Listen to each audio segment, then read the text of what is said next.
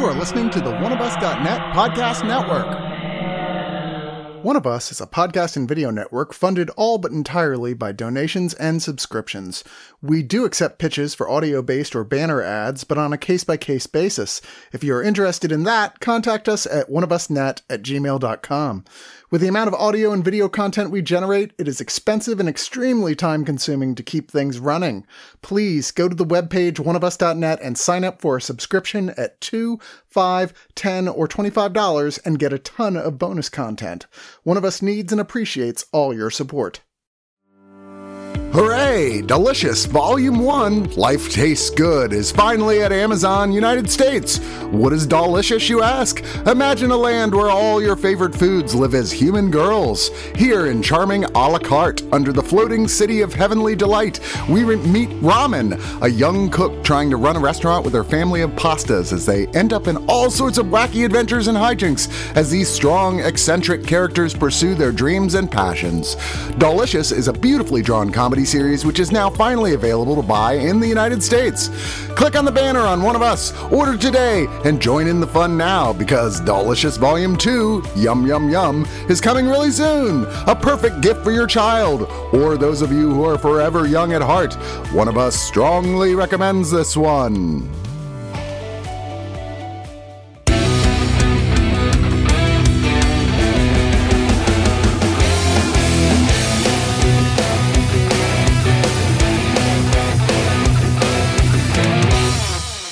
Hello, good evening, good afternoon, good morning. Who the fuck cares? I don't know when you listen to your podcast.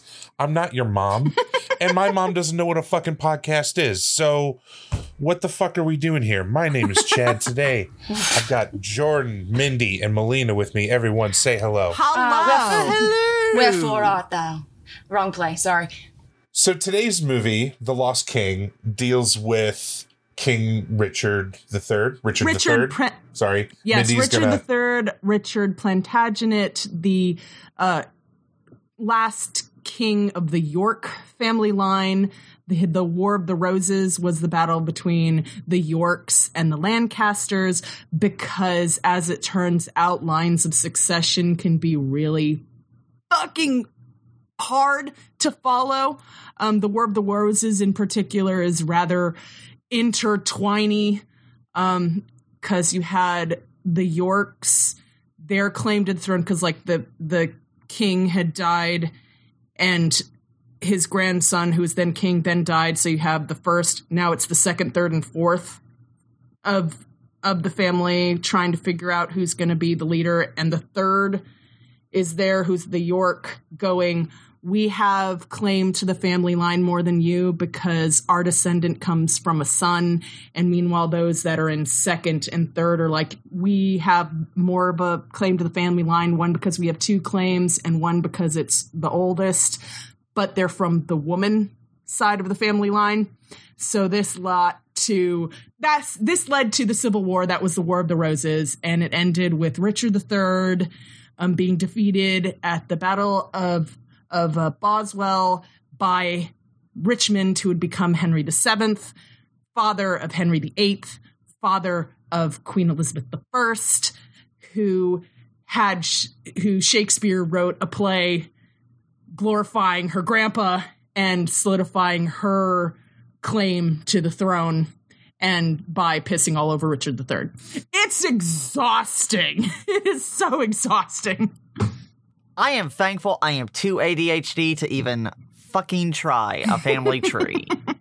So this is actually based on a true story, and I remember this happening. I do too. It was exciting. But yeah, and I don't really remember. I'm sure you were more giddy about it than I was. I found it interesting that it was like, oh, dead kings in a parking lot. But we have our protagonist, Philippa Langley, sorry, of Langley Air Force Base. She has a husband that's not her husband anymore, but they're still like kind of living together because the kids, like, I have never seen that work. They're still ever chummy. They're chummy. They're He comes chums. over, he cooks dinner. Like, it's one of those relationships, they were together so long, like even divorced, they're like, we could still hang out. She goes to see Richard III. she gets upset by the fact that basically no one can prove like what happened to Richard, or everybody thinks like Richard was tossed into a river and his body was floated away and he never got the proper burial that a king should have and a coat of arms and blah, blah, blah, blah, blah. So she makes it her personal mission to start figuring this stuff out, while compounding this need to fulfill this void in her life is the actor that she saw play Richard is like an apparition or like a hallucination following her around. Like just for a while doesn't even talk, and then he ends up talking and he kind of gives her clues, and then he throws her shade at one point because she was being a bitch. Let's talk about the cast real quick. I have never seen The Shape of Water. I'm like notoriously behind on a lot of Guillermo del Toro stuff, but Sally Hawkins played the lead in that. She's the one that's had sex with the fish, right? She's that lady. That's what happens in that movie, right? Movie either. Well, apparently there's some fish boning going on. I heard it's very romantic and tasteful. She got an Oscar nom for it, so. Although I'm part of it, and I think part of it is the fact that she does carry it, and she carries it on the back of the viewpoint of the Richard III Society. And so for those of us who are nerds and can tell you why the War of the Roses happened, that became a sour point for me in this film. It had nothing to do with her performance. I think it was because she was too good at what she was doing. And knowing that this is based on a real thing that happened, Philippa Langley did lead the hunt to find Richard's body and miraculously found it. Like, the fact that they found it is crazy, and found it pretty much almost immediately in the place that they were looking. But like, the thing that got me about this movie is that it's very much from the point of view of Richard has been the victim of all this propaganda and all these lies about him, which is true.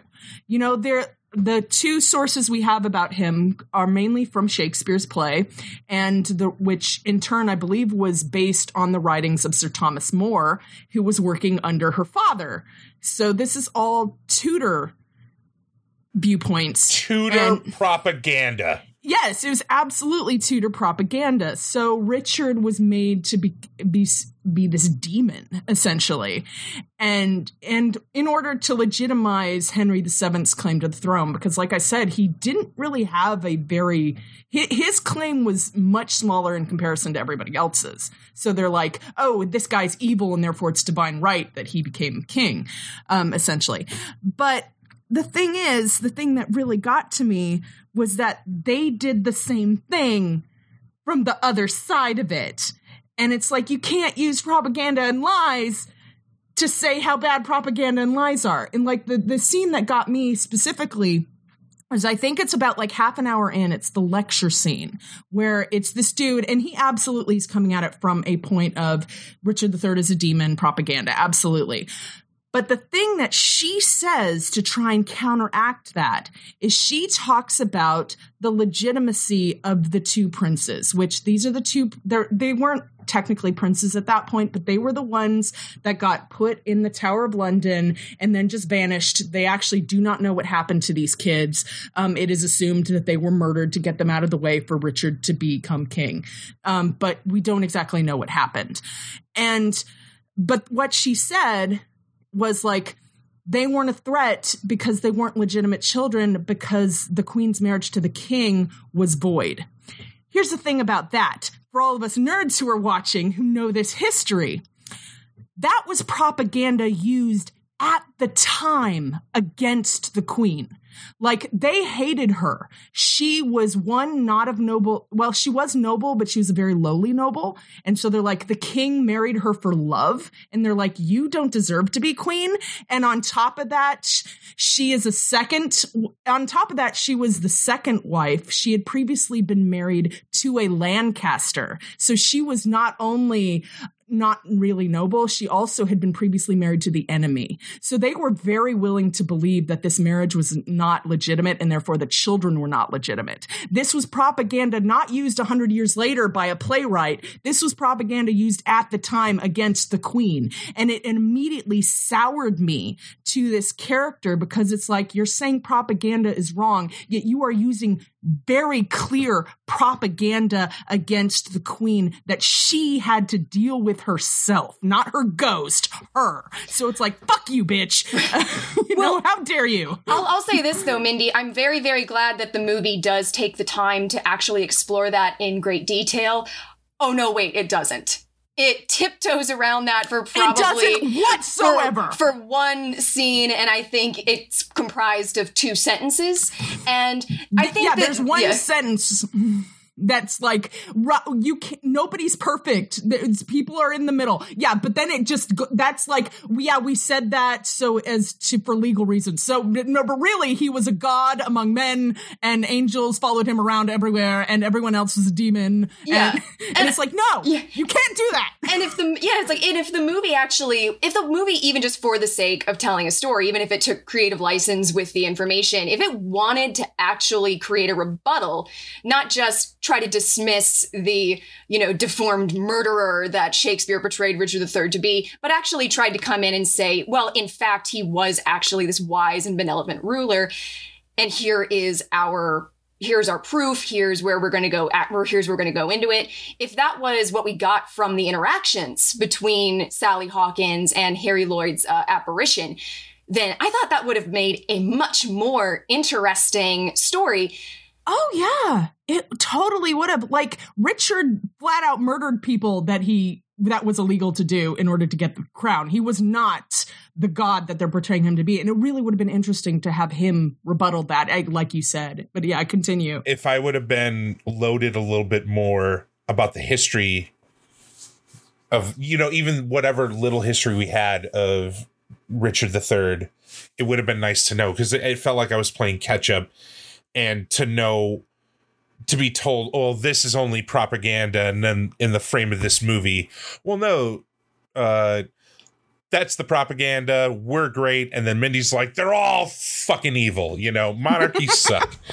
So I'm glad we had this discussion, because it changed my frame of mind in general, because every film has a point of view, and every film can be called propaganda, but yeah, I hate when other people are like, well, yeah, they're bad, but, we're fine. Don't look at the other stuff. And I don't know. That doesn't sit well with me, especially when you put that based on a true story tag, because people believe that shit. Then that stuff goes into the zeitgeist, and then they will disregard all the stuff that could be true and only will think about the stuff that was told to them on a big screen. So 5 out of 10 slightly erotic elderly couple makeout scenes. Not elderly couple, I guess. They're more like, over middle age, like not retired, but like, and I was with my wife, and, I'm coming up 12 years now, and it's hard to get, like, hey, no? Okay. I can't wait for her to hear this. What did you say? It's exactly. It's maybe the steamiest action probably going on in UK cinemas at the moment. Who knows? But yeah, again, Sally Hawkins, I think here is tremendous. Steve Coogan's really good. I think their relationship is honestly the most interesting and captivating part of this movie. Harry Lloyd as, King Richard, actually, pretty good, has some good one-liners, but otherwise, it's just a bit of a bland movie. I'm not really gonna remember this too much outside of, okay, so the history is actually fascinating, but this movie is pretty much combating propaganda with propaganda, and also just outrageously cartoonish antagonist. It just bothered the hell out of me. So for that, I'm just gonna give it like 6 dig licenses out of 10. maybe if they dug further, they could have pulled out they could have unearthed a much more interesting script for this movie. Well, one name that we've not mentioned is Stephen Frears, who directed this and the last film that he worked with Steve Coogan on is one that I love, and that's Philomena. And that is partly why I was very attracted to see this, because I think the two of them work very well together. And Steve Coogan, I do like his writing quite a bit. However, like we've said, I think that this film's biggest problem is it toys with wanting to make a point about historical portrayal, how a character can get lost in the sea of propaganda, and how dramatic portrayals can overshadow the true history.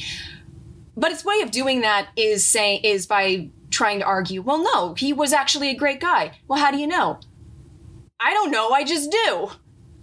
And I'm like, that's a far less compelling argument than the one that Steve Coogan makes about halfway through, which is, hey, you know what? He may not have been a villain, but that doesn't mean that he was a saint. That's okay. What matters is just showing who they were, giving these people, giving a historical presence a voice.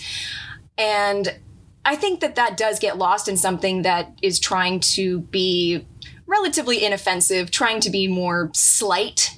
And if it were maybe funny, if the dialogue were wittier, if the characters were written in a way that was more interesting, I would have probably forgiven all of that. But alas, what we're given here is just not all that compelling. I've watched this 2.5 times, and I say 2.5 because I watched the first half of it, got busy, and then I realized I had forgotten all of it and had to go back and watch it all over again to refresh myself. I'm fascinated by the history of the Plantagenets. I am fascinated by the history of the Tudors. And unless you already know their history going into this, then you're not going to learn anything. And that's okay. It's just one that I'm like, oh, I really wish that like the archaeologist in this film, it just dared to dig a little deeper under the surface.